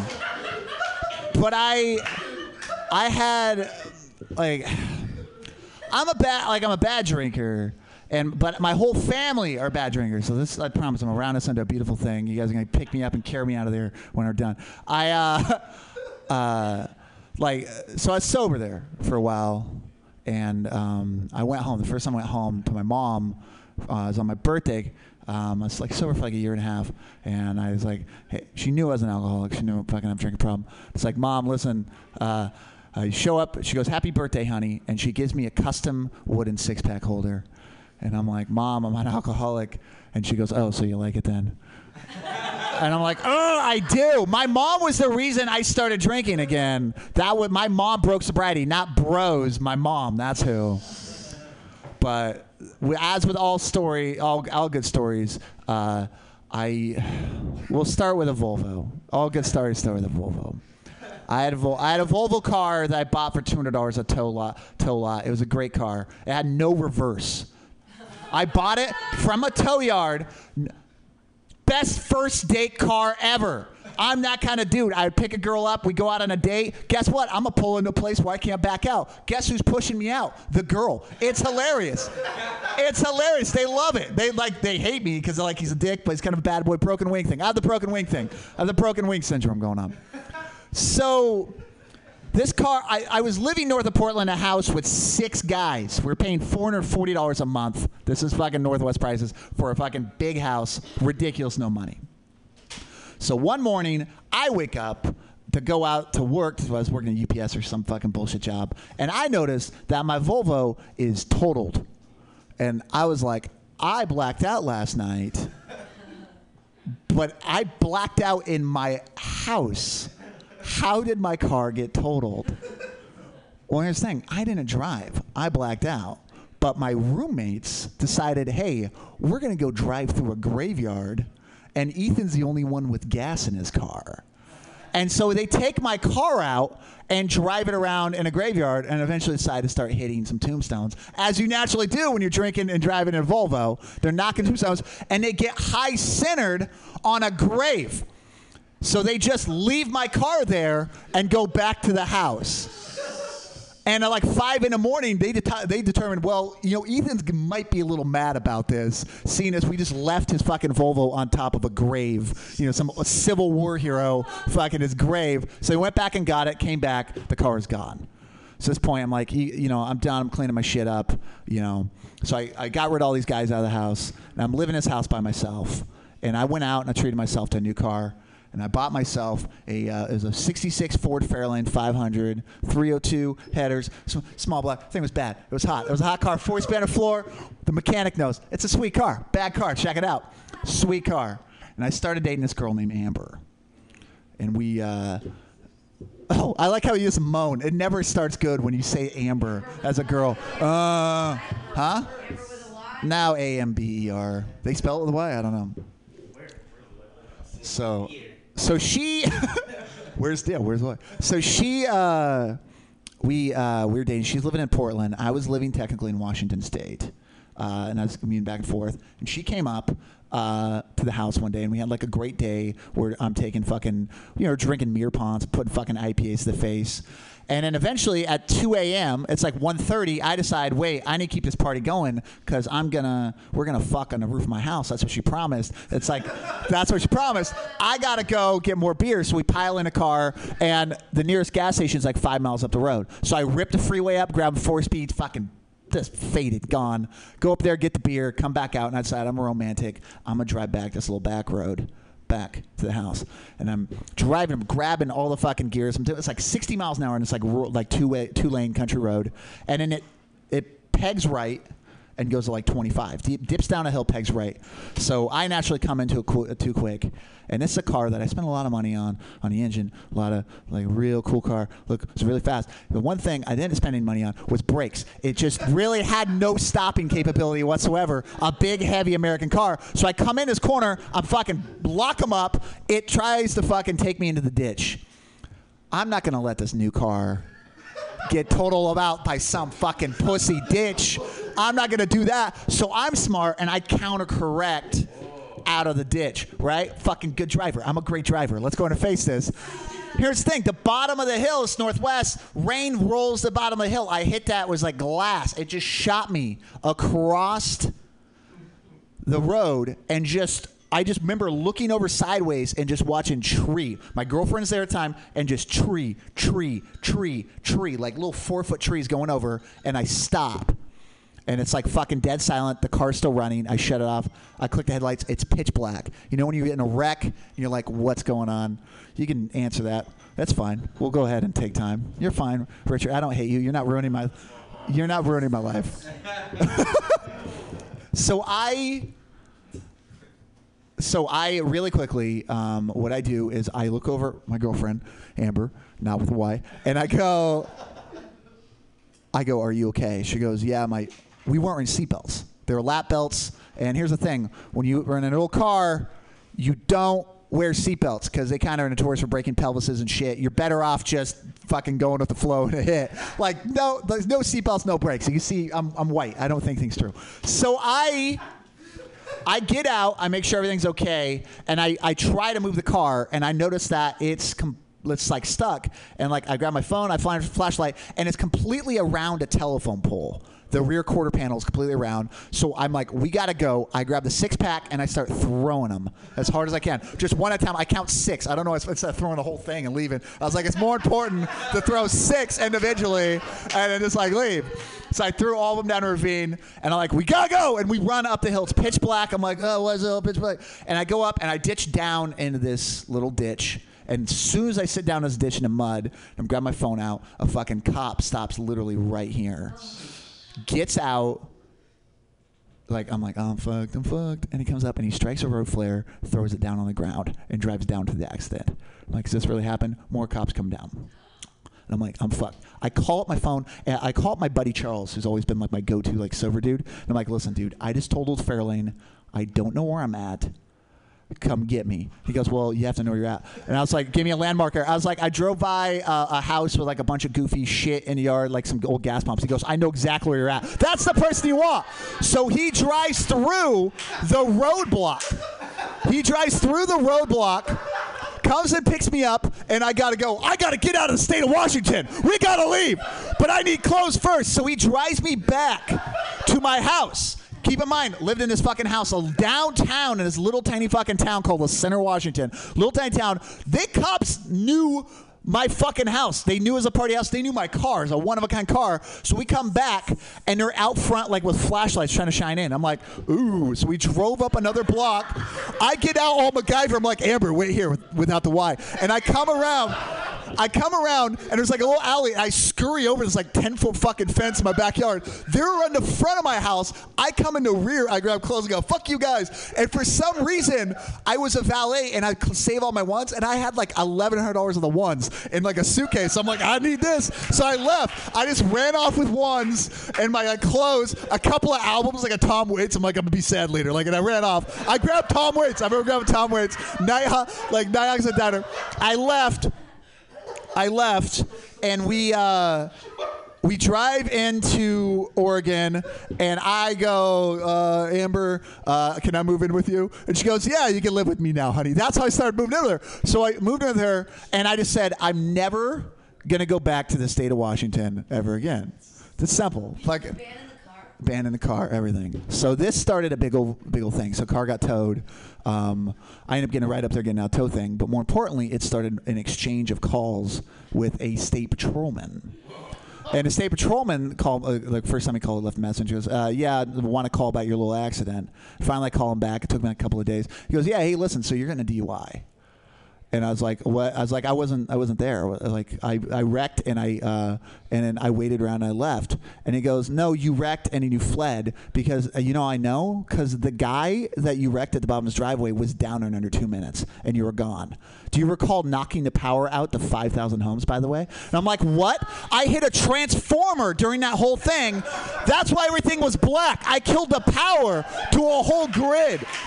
And I'm like, oh, fuck. All right. So, what do I do when he tells me you're going to get DUI, you're going to get DUI and stuff? I go, ooh, I just hang up. That's what I do. I just hung up on him. And I'm like, never go back to say Washington. I'm just going to hang up on this guy. Just keep it up. So he called me up, and eventually it turned into the situation where I kind of knew he was fucking with me because he like you could hear background noise. So you'd be like, it's almost like he called me up and you go, yeah, can I get number 4? Hold on, wait. You're going to get a DUI. And I'm like, whoa, Jesus. And I just hang up. He would just do this, and I just hang up on this guy. This went on for like 6 weeks. 6 weeks. Eventually, there's a guardian angel. I have a guardian angel. Eventually, it's crime enough the car's gone. Car's completely gone. Broke fucking motor mounts, fucking cracked cylinder head. The car was gone. There wasn't a straight panel on the side that I hit. The car was completely totaled. Terrible car. Great car. Shouldn't have wrecked it. Shouldn't have had it. Shouldn't have bought it. When I bought it from the meth head, I was like, this car's going to have a great life. He was like, take care of her, man. I totally didn't. Like, totally didn't take care of that. Less than a month. I feel bad. But one day, my mom gets a call from like one of her good friends. His name's Tim Hopkins, and he was a police chief for like a town a couple of things down. She like plays guitar, met him playing guitar, and like he helped him roll like joints with his fucking wife who has MS. He's a real cool dude. And he goes, how's your son? And the whole car thing, DUI thing. And my mom goes, this fucking state patrolman keeps calling my fucking son saying he's going to get DUI. He's just a fucking dickhead. Well, he calls up the state patrolman and goes, he's a good dude, knock it off. So I get a message, and at this point, I'm not even answering his calls because I know he's going to say, you're going to get DUI, right? So he goes, good luck with your car, Ethan. I'm not going to press any charges. Bye. And he hung up, and I'm like, how did this happen? Thanks, Mom. And it would be like all this like romantic thing. I was like, oh man, my mom really saved my day. But then I really have to think about it. And it wasn't my mom. My mom didn't save my day. My mom merely just made up for what she taught me to do. My mom is like the most notorious drinker or driver. She doesn't get drunk at a bar and drive. No, my mom consumes beers while driving. She calls them road sodas. Fosters are road sodas. She gets Fosters because they fit completely in a cup holder because she used to get the tall cans, but they knock over because the Jeeps have the bigger tall can. So you got to get the fat base Foster, honey, when you're driving from Bend, Oregon to Portland, which is 200 miles of drinking, by the way. So that's, I don't know, time I didn't get a DUI. Dude, oh, okay. You want to do more time? I could do some more time. When do I want to? I don't know. We can take a road trip. My mom's weird. My mom's a weird gal. She's a really weird dude. I don't know. My whole family drinking. I could do a lot of stuff about drinking. Actually, last night I had a really last night. So kind of go through. Here's the situation. Here's the current situation I'm in, and I'm gonna freelance. Current situation. I live on a school bus here in San Francisco, so I don't pay rent. Why is that funny? Why is my life choices funny? So I live on a bus, and I live on a bus with currently, I guess you can call her my ex-girlfriend. So that's. So we're going our separate ways. We're in this like separate ways thing. And so I've been on this wonderful like habit of like, I realize that if I go out and get drunk every once in a great moon, I'll come back and the next day she's really nice to me. So I was like, last night I started drinking a Stork and I went into Santa Cruz. I didn't drive. I rode with Roman, went to Santa Cruz, burned a light or whatever, got drunk. Well, anyways, I came back last night. After drinking, I came on a bus and I was like, this girl, she's going to be upset I've been drinking. But what's more important is I'm going to bring back more McDonald's than she's ever seen. So I bring back those like $2 for $1. I spent like fucking $30 at McDonald's last night. I come back with a bag of French fries, like one order of McNuggets, like for me. That's like food, and I'm like, I don't have food for you, blah, blah, blah. It's like, and when I get drunk, I like walk on my tippy toes like a velociraptor, and I'm like a toddler. They've seen me. I'm like a drunk toddler. So I have this stuff, and she's so pissed. A, I bought all that trash out the window. B, I was drunk that we have a skylight in the bus. I was handing her French fries. She goes, fuck your French fries! And she threw it out the skylight onto the street. So I'm out there at 2 a.m. up on Bryant Street, a couple of blocks from here, grabbing street French fries, going, I can't wait to get off this bus. Like, just eating, like, just so fucking desperate. Just sad. Street fries. Street fries. Oh, man. I could do something about we're gonna roll back to that house before we're gonna roll back to that house when I was living with all the guys. So, and I'm gonna talk about. So we have friends. We all have friends that we shouldn't have contact with, but we do, right? Because they're so goddamn interesting. And those two people are Kyle and Matt in my life, and I love both of them to death. Tito, I've been telling you for a while. You got a couple of Kyles and Matts. Trust me, they're just like, I'm fucking with you. They're good, solid guys, but they're just dumb as fucking rocks. And when I was living in his house, the 6 guys, they were the 2 guys that couldn't quite scrape the money together for a room, so they got a duplex together up the street for like no money. And they're living at a duplex, and one day we're day drinking. This is another drinking and driving story. And also sent around a cool car. And they go, Ethan, there's a free alligator on Craigslist. Let's go get it.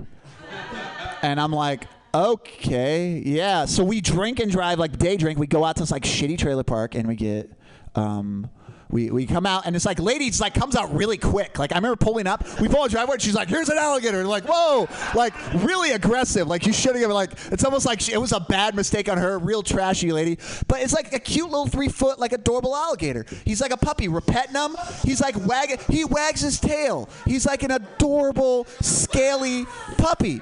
I'm like, this is an adorable puppy. And we put the cage in the back of the Falcon wagon, 62 Falcon wagon. I'm this for the car guy. Great car, 4-door, slammed, great car. So, didn't get wrecked in DUI. So, we put him in the back and we drive to Kyle and Matt's duplex. We back up. They have a garage there. We open up the garage and we open up the cage. And Mr. Alligator, I can't remember what they named him. Mr. Alligator is no longer being that cute little adorable like pug. He's like in the back of his cage. So we're like reaching and go, hey, Mr. Alligator. And he goes, chop, chop, chop. He's a mean alligator now.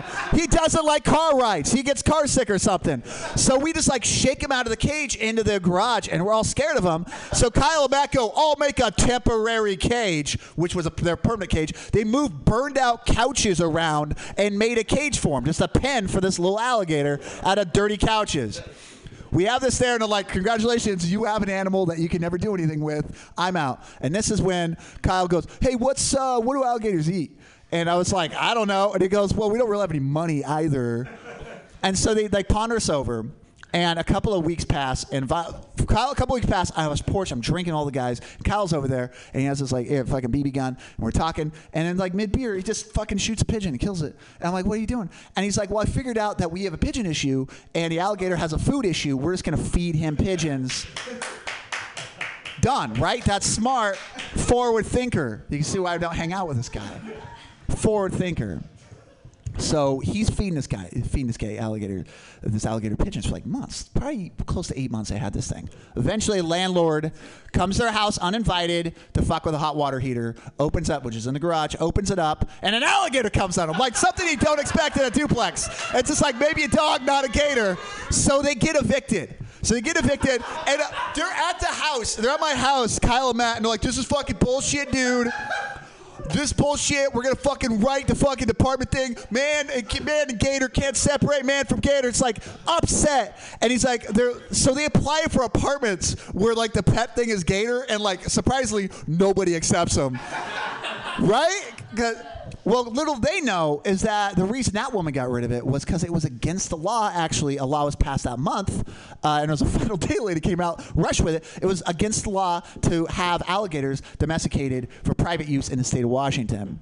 So Matt goes, well, I don't want to take him and go get him put down, man, Mr. Gator. And so he's like, I'll get rid of him. I'll go return him to like his natural habitat. And I'm like, this is the Pacific Northwest. There's no gator natural habitat up here. But I see him like a day later, and I'm like, what happened? He goes, he's like, I went and took him up, and I dropped him off in a swamp. And he's at home. He's at home with his alligator stuff. I'm like, it's a dumb idea, but it's probably the best solution you had, you fucking piece of shit.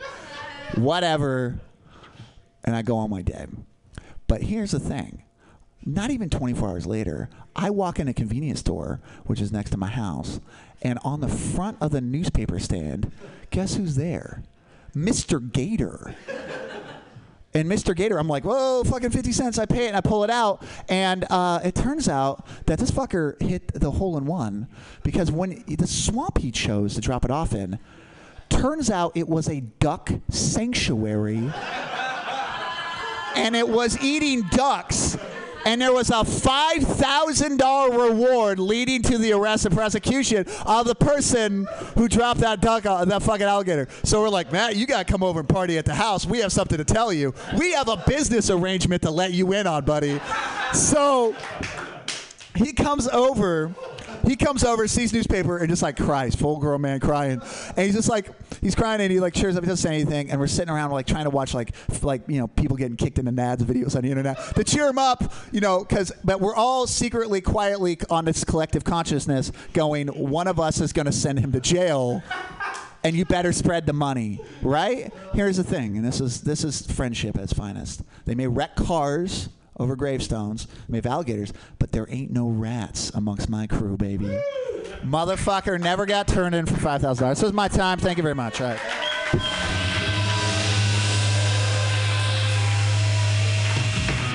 Ethan Albers, narrowly escaping many, many terrible things. Also being eaten by an alligator. Yay! Are you ready for your headliner? I am. Your headlining comedian has had a DUI. Oh, don't leave. Leave the door open. You can smoke and listen at the same time. Because this is going to be an amazing, incredible story from our headlining comedian. Hey, everybody. One of my favorite people, and so funny. You guys can listen to him now on Radiation Island, as well as the Fifi podcast, Fuck Everything, Fuck You. Put your hands together, everybody. The wonderful, the amazing Timothy Pizza!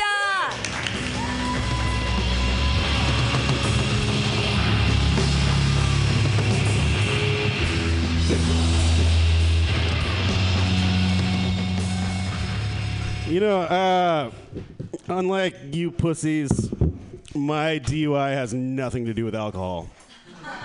I had a couple really great years, and then I had a bunch of really bad years. So in my great years, I was in a psychedelic rock band, and we were doing great. We were touring all over the country, New York, Colorado, Utah, everywhere in between. We were doing really well. But here I got a picture for context. Never mind, I lost it. I can't find it. But anyways, I was a little rocker guy. I had hair down to my shoulders. I wore like a headband. I was scrawny. I was like a solid 100, 150, 160 pounds. I was loving life. And then when I was a kid at Club Feet, they took care of it. Never even thought about it. Couldn't do sports. But when I'm 25, I'm in this band. And one of the surgeries on my right foot from when I was a baby starts coming undone. So I'm walking downstairs and shaking. I'm like doing this when I'm walking. It's all fucked up. Like everybody's like, dude, what the fuck is wrong with you? I'm like, no idea. Go to the doctor. They're like, you need a surgery in like 2 weeks. So this is gonna get way worse. So give me a surgery and wheelchair 6 months. So about a month in, I start going nuts. So they're like, oh, here, have some Zoloft. Okay, cool. So Zoloft is like everything I ever wanted in life. Like I was like feeling great. I was like, wow, this is fucking cool. This is great. And apparently, like if that happens while you're on Zoloft, that means something bad's happening. So after about like a month of that, like it starts getting really good, and then I start noticing that I'm like seeing colors and like other stuff, like mild hallucinations, and I'm like telling my doc about it, and he's like, you know, most people come to us with this about a week and a half after we give them Zoloft. But he's like, have you ever done acid? And I was like, oh yeah, I've done a ton of acid. He's like, okay. He's like, that explains it. He's like, yeah, you know, he's like, you just knew what to do. So he's like, but that's really bad. So we need to give you this whole other cocktail of meds. So they've got me on Zoloft, Adderall, Xanax, Trazodone, lithium, and something else. I wrote them down. And let's see, yeah. It was Adderall, Xanax, Seroquel, Trazodone, lithium, Zoloft. No, that was all of them. I got it right. So then I develop. Then this cocktail's going fucking great now. I'm fucking awesome. Like I'm getting this shit like. I'm thinking I can like understand my friends' thoughts before they say shit. I've got this shit that I learned later. It's called fucking arithmomania. Arithmomania is fucking awesome. A car goes by. You see like the right amount of 3s and 4s on a license plate. It's like it tells you something. You're not sure what, but you know it's a good omen. 2s are fucking bad. 5s, stay the fuck away. Like, this is how I was living my life. Like, completely batshit fucking crazy. Derail all my friendships. Band breaks up. Nobody knows what the fuck I'm talking about. I gotta move to Sacramento. Like, cause, you know, and as I'm unpacking all my shit in Sacramento, I get a phone call from this job that I used to have. This really great job that paid a lot of fucking money. And they're like, hey, we want you back. And I'm like, fuck you. You guys are assholes. They're like, the boss died. We got a new boss, and we'll pay you double. I'm like, I'll see you tomorrow. So, I don't know. It's like 90 miles from here to Sac.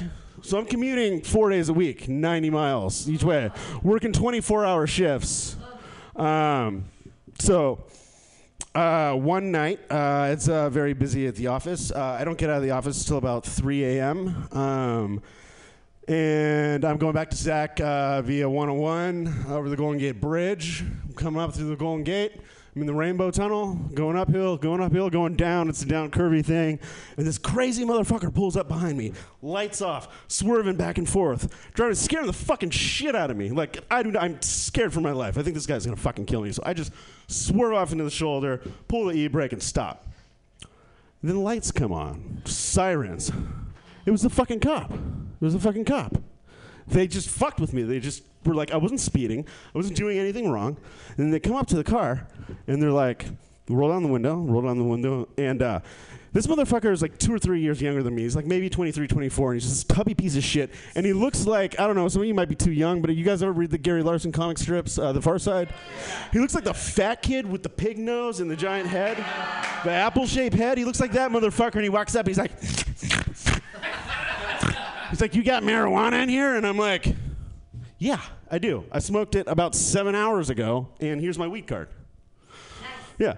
So he's like, okay. He's like, let me see your eyes. So he's looking at my eyes, and he's like, what the fuck is going on with your eyes? So he's like, all right, get out of the car. So I get out of the car, and he's like, you need to do the field sobriety test. And I'm like, I can't. I just had a surgery. He's like, you know how often we hear that? And I'm like, do you want me to take off my shoe and show you my fucking scars? Like, I just got out of a fucking wheelchair, man. I can't fucking stand on 1 foot. He's like, well, let's do the eye thing. And he's like, looking at my eyes. He's like, what the fuck is going on with your eyes? So interested in my eyes. And the other guy's got his like brand new iPhone out, and he's like looking at it, like looking something to do with my eyes. And you know, this goes on for a while. We're arguing about the thing. I take the breathalyzer on the side of the road. And they're like, no, he's zero alcohol. Yeah. You know, zero alcohol. And they're like, do you have any drugs on you? And I'm like, yeah, I have my medication. You know, and they're like, oh, what medications do you have? I'm like, look at the list. Adderall, Xanax, Seroquel, Trazodone, lithium, and Zoloft.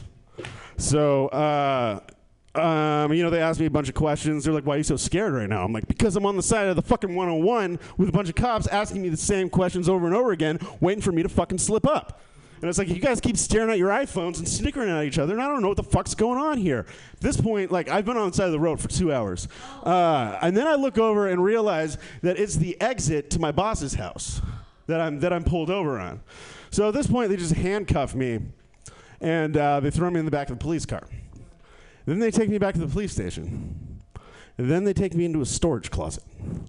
Then they handcuff me to, like, a storage rack and sit me down in a chair. And then they're like, all right, we'll be back in 10 minutes. Turn the lights off, pitch black. Yeah. I hear a timer go off on his new iPhone. Brand new iPhone. Timer goes off. Boing. They both come running in with flashlights shining in my face. One's got this big fucking binder, this phone book sized binder. He opens the binder. On the side of the binder, it says brown. He opens it up, and it's just brown pupils. And I look at these like little pupils, and it's got drug combinations. It's like Dayquil, ketamine, Viagra, like fucking like alcohol, marijuana, fucking LSD. Every possible drug combination in a picture of the pupil. They do this for 2.5 hours. 5 minutes of the lights off, then run in with the light, look through the box, can't find anything. Can't fucking find anything. Cannot find a fucking thing. So I just had one of each of those pills that I ran off the list in my pocket. So that's all they had on me was one of each of those pills. And they're like, they thought they'd found fucking Walter White's blue meth. Like, they thought that they had, like, the fucking thing. Like, they were like, we're just going to charge you with a narcotics DUI. Yeah, so we're just going to put you in jail for a narcotics DUI, and we're going to get it right because we know you're doing something wrong, basically. I'm like, all right, fine, do it. Take me to jail. So they take me to jail, and, I'm still pretty weird because I'm on all these drugs. And, they put me in this cell that's about as big as this room, and it's got, like, glass doors, which was weird, and it's like a fucking freezer inside. I can literally see my breath. So while I'm in jail, what do I decide to do while I'm in this giant room by myself? I'm like, oh, I'll meditate. Because these drugs had me really in tune with the universe. So I'm sitting Indian style on the floor, meditating. And I'm trying to do this like chakra toning meditation where like, you breathe in through your mouth, out through your nose.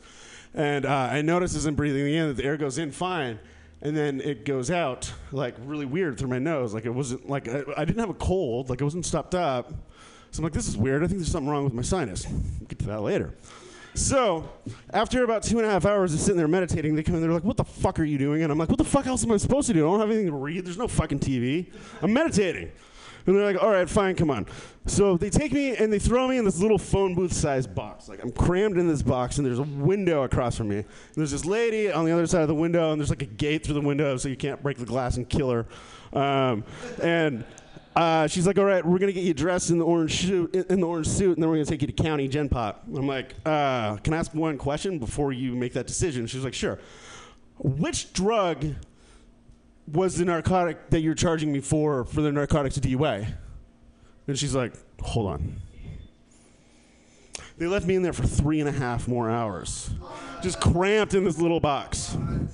Then they take me out of the little box, let me take a leak, and then they take me out, and they're like, all right, time for your phone call. They handcuff me to a payphone. I'm like, I'm not fucking calling anybody. And they're like, you gotta get somebody to come down here and pick you up. I'm like, no, I don't. I'm like, you're going to give me a ride back to my car. They're like, we are? And I'm like, yeah. And they're like, all right, hold on. So they leave me handcuffed to the payphone, and all the cops are coming in, and they all got brand new iPhones.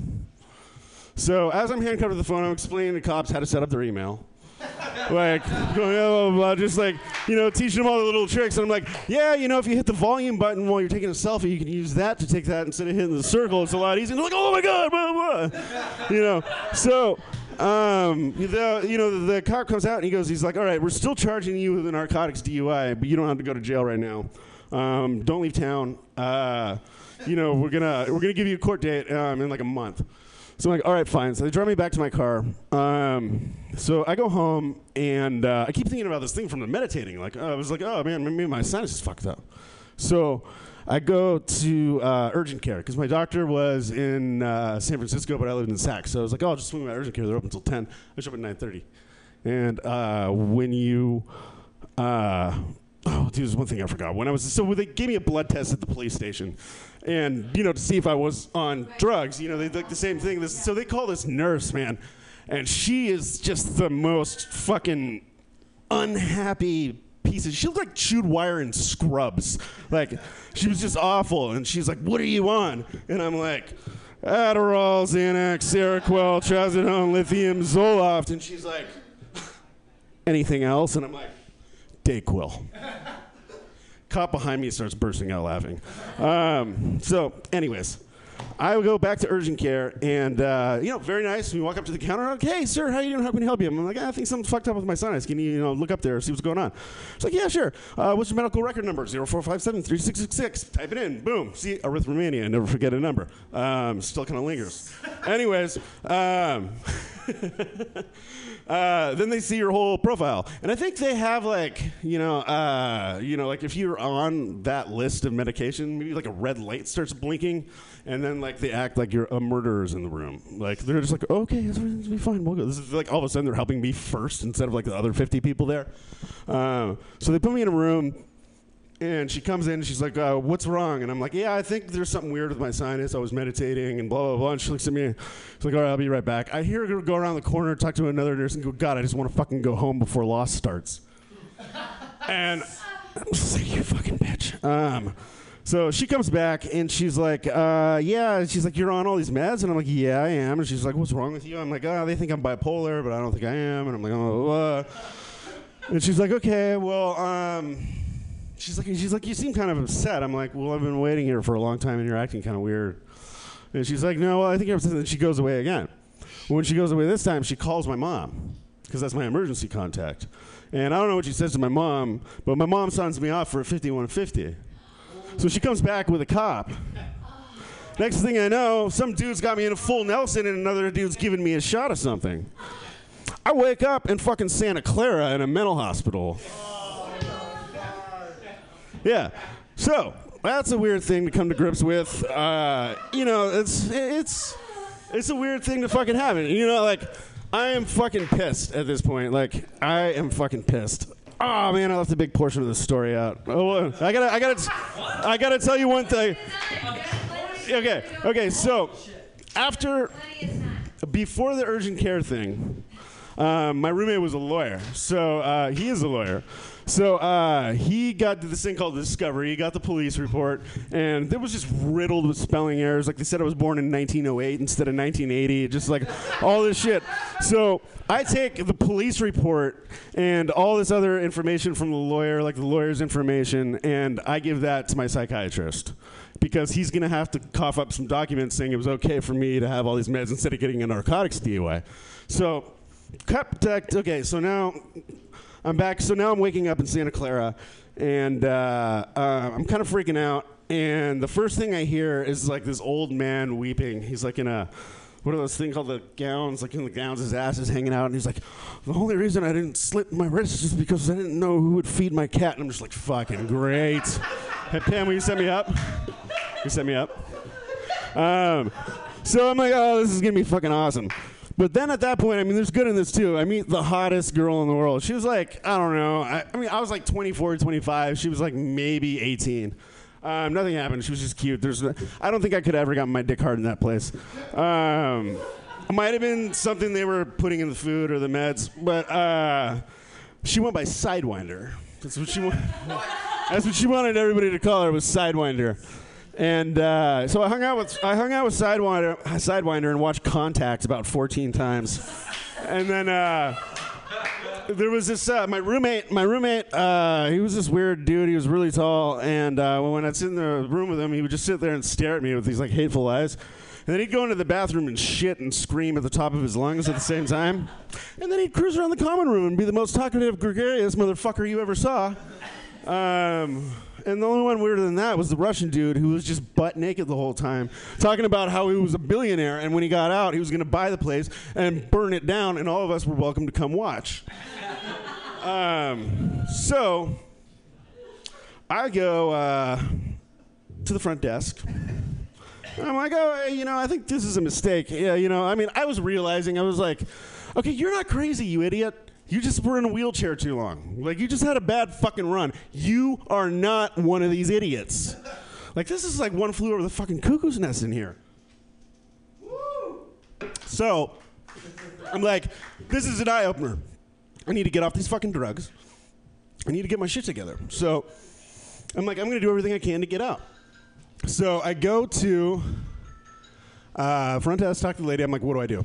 She's like, you got to go to the group classes, participate in therapy. Okay, great. Go to therapy, sit at this big round table, sit down, everybody's sitting down, start passing out construction paper. I'm like, okay, just do it, just fucking do it. You're gonna do it. You're gonna do it. Then they hand me some finger paints. I'm like, all right. I'm in kindergarten again, all right, okay, grown man, whatever, finger paints. And she goes, oh yeah, we want you to finger paint your emotions and how you feel. So I'm like, okay, I got to do something cool that won't make it look too weird. I'm like, oh, yeah, I'll do a sun. This is good. I'm like, oh, wait, maybe they'll know I'm lying. I better put a dark cloud over there. You know, like just trying to, like, you know, even it out. And then she goes, I'm going to put on some soothing music for us while we finger paint. And she puts on Jack Johnson's Banana Pancakes. And that's the only time in my life that I actually felt crazy. Like, I stood up from the round table with all these fucking weirdos. I turned around and I drop kicked a rollaway cart filled with finger paint and paint brushes and like art supplies. And I screamed at the top of my lungs. I'm like, I am a grown man. I have a career. You people are fucking idiots. And I don't finger paint. And then I ran full speed to the payphone. And I called my dad, and just yelling. I'm like, Dad, you need to get me the fuck out of here. And he goes, yeah, it sounds like you need to stay there maybe another day or two. So I take the receiver of the payphone and just start bashing it against the fucking payphone as hard as I can. There's just wires in my hand at this point. And then this is where my life changed. First life-changing experience of all this. I don't know what there's anything to compare this to, but if you're ever in a mad, blind rage and you're destroying a payphone in a mental hospital, the first thing that happens is two guys in white come out of fucking nowhere. One of them's not holding anything, and he looks like Ethan. And the other one, he's carrying a big metal pole with a clear bag hanging from it. So I get fucking tackled by a guy about Ethan's size, like full bore, head into the wall, fucking bam, and then shot Ativan right into my veins. Like getting tackled and drugged it's. I know I'm gonna get shit for saying this. It's probably the worst fucking thing I could possibly say, but it's somehow, some way, on some minuscule level, maybe comparable to rape in a way, because it's getting thrown to the ground and drugged, you know, against your will, and you know, I wake up tied to a gurney in a different room the next day, and I've just had it at this point. Like I was like, fuck this. Yeah. So at some point in your stay during a 5150, you have to have a meeting with the head psychiatrist.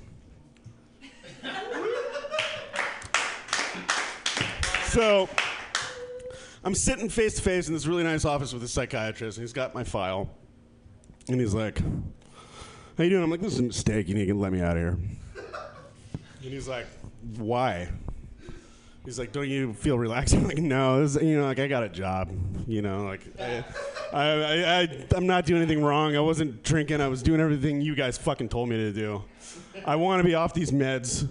I don't want to be doing shit. I just fucking want out of here. You know, you need to let me the fuck out of here. And he's like, I think you might need to stay for another week or two. And I was like, you're holding my file? And he goes, yeah. I'm like, you'll see 4 or 5 days ago I got arrested. He goes, yeah. I go, turn to that part. And he goes, okay. And I'm like, you see that whole form right there that says discovery on the top? And he's like, yeah. I'm like, you see John P. Strauss III, attorney at law? He's like, yeah. I'm like, that's my attorney. And he was like, uh-huh. I'm like, I know I'll lose. And I'll spend every fucking dollar that I have. I'll even go into debt. but I will make your life fucking hell for the next 2 years if you don't let me out of this fucking place. Because I've already got an attorney. You can clearly see that. And you can clearly see that I have a fucking job and I've had this job for 10 years. And I may not have it anymore because of this. So you need to let me out. So we call me a cab. Yeah. He called me a cab. And then I went back to my attorney's house, and he had a big fat bowl of DMT waiting for me. And the best part about the cab ride was I made the guy stop at 7-Eleven, and I bought a pack of cigarettes and a Mountain Dew. And I sat there with my shoes with no shoes. They never gave me my fucking shoelaces back. So I sat there in shoes without shoelaces and just smoked 10 cigarettes in a row because I couldn't smoke the whole fucking time I was there.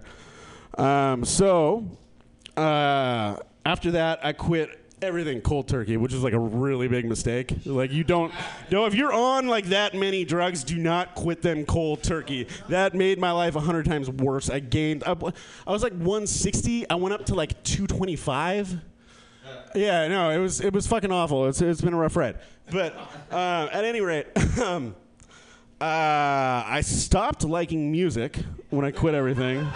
I felt no emotions for like a year when I quit all that shit. Like I was like, in this situation, I would think this was sad, and I like knew how to do everything. It was like making everything really post-structural. I can't remember that word. But anyways. The only thing that I could handle was listening to comedy podcasts. So that whole thing is literally why I'm standing here right now, because I miss performing music. And then, but comedy was the thing that put me back together. Like listening to like 7 different podcasts a day was like how I made myself human again. It was fucking bizarre. Like I was already so weird because of the drugs, then going off them made me like 100 times weirder. And then now I'm like sort of, but yeah, no, I'm doing great though. I'm very happy. But anyways, so me and my attorney a month later go, fight for the DUI thing. And we show up, I'm like in my suit, I'm nervous. I've already put a couple grand into this, like getting all this shit together, all the paperwork and everything. And we get there. And the first thing they tell us to go to like 4G or something is our courtroom. And that courtroom doesn't exist. So we go to the information desk, and lady starts talking. She says something weird, and my lawyer's just like, just go sit down. This is going to take a minute. And then he comes back, and he's like, all right, here's the deal. You're still charged with a narcotics DUI. But it's not anywhere, if nobody's assigned to it. So one day for the next 2 years, any day for the next 2 years, you could get a letter in the mail that says you're going to jail, or you got to show up in court, or here's your fine. So I lived in fear for 2 years, but nothing ever happened. Yeah. That's I didn't actually get convicted of a DUI, but I feel like, I didn't have to pay the $10,000, but I somehow feel like I got it worse. Thank you, I'm Timothy Pizza.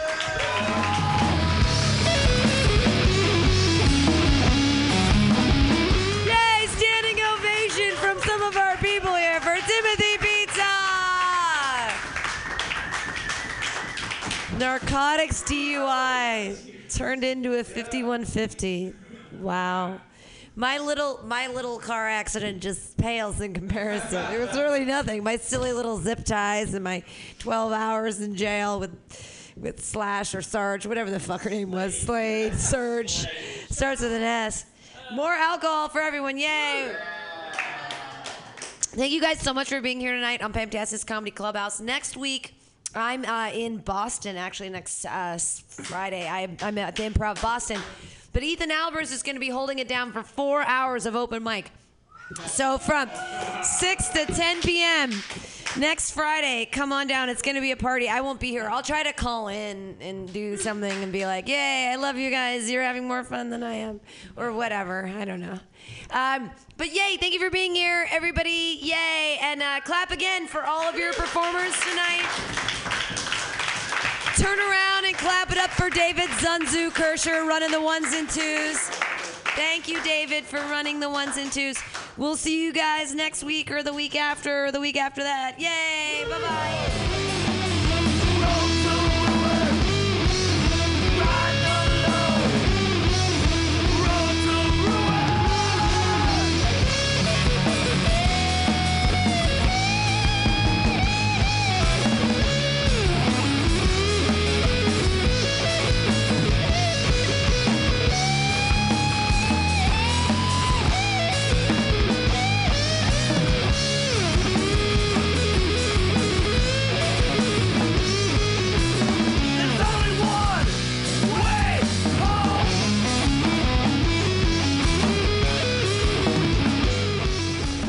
Would get this far, and I'm writing to call for action. If Oklahoma Governor Mary Fallin signs it, she may very well kiss her political career goodbye.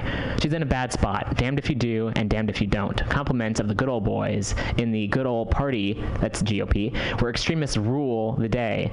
But then, it was her choice to remain a member of a party that votes against women. To contact Governor Fallin, here is her office phone and fax.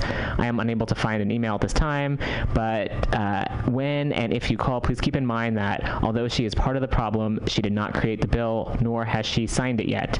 It is hoped she will do the right thing. And Governor Mary Fallin, if you want to send her a letter, I'll read the address, or if you're in Oklahoma, if I have any listeners out in Oklahoma City, or you know folks, go give her a visit.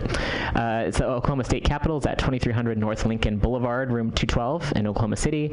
I can send her a postcard even. It's Oklahoma City, OK, 73105. Call on the phone, 405-521-2342. Again, that's 405-521-2342. Let your voice be heard. If you have a fax machine and you feel like sending a fax, why not do that? The fax number is 405-521-3353.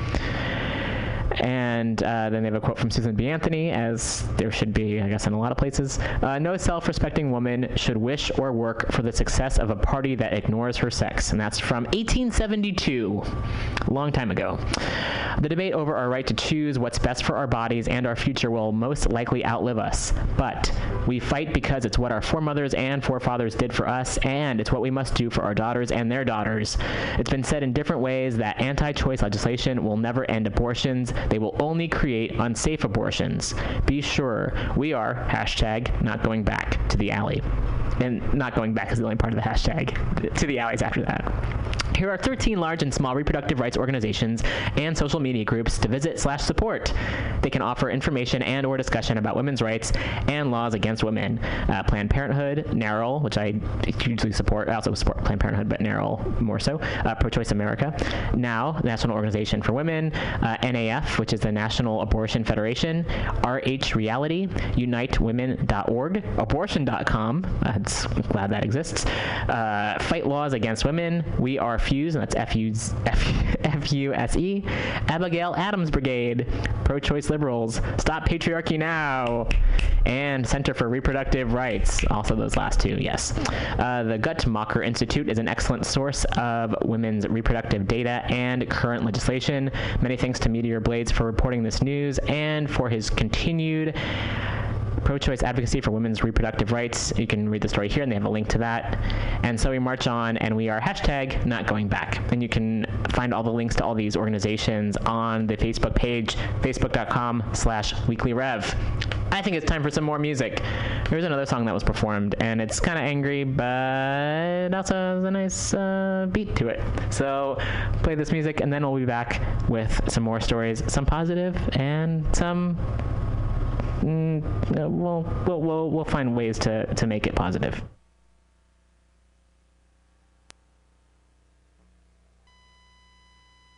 Yeah, my name is John Neffel, and I am an independent journalist based in Brooklyn, New York. I'm the co-host of a daily podcast called Radio Dispatch, and I've got a new story in the Village Voice. Awesome. So for folks who haven't read the story yet, perhaps we can talk a little bit about that. Yeah, definitely.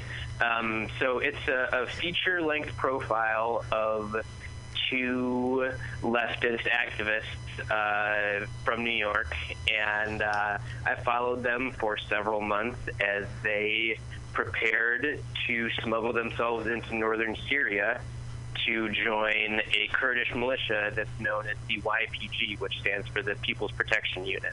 Very cool. Wow. So how did you first get involved with them? Yeah, it's funny. The story really begins back in late 2011. I was covering an action put on by Occupy Wall Street in December of 2011, and I was arrested. Even though I was a journalist, not an activist, I was arrested with 16 other people. And one of them was a young activist named Guy Stewart, and he and I ended up spending 37 hours in jail together as a result of the arrest. So, we had a lot of time to talk, and we basically stayed in touch over the years since then. And in January of this year, he sent me a Facebook message and said, I'm doing something that you might be interested in. So basically from then on, he and I were in almost constant contact. Awesome. Very cool. Great. So, so I guess we can talk more. I mean, we can maybe go back a little bit to Occupy. I remember because I left New York in 2011 in the summertime. Shortly before that happened, I remember following it, and I was in St. Louis in the fall. So I was remember when that was happening there, and I do remember following online and seeing even the photo of you holding your glasses.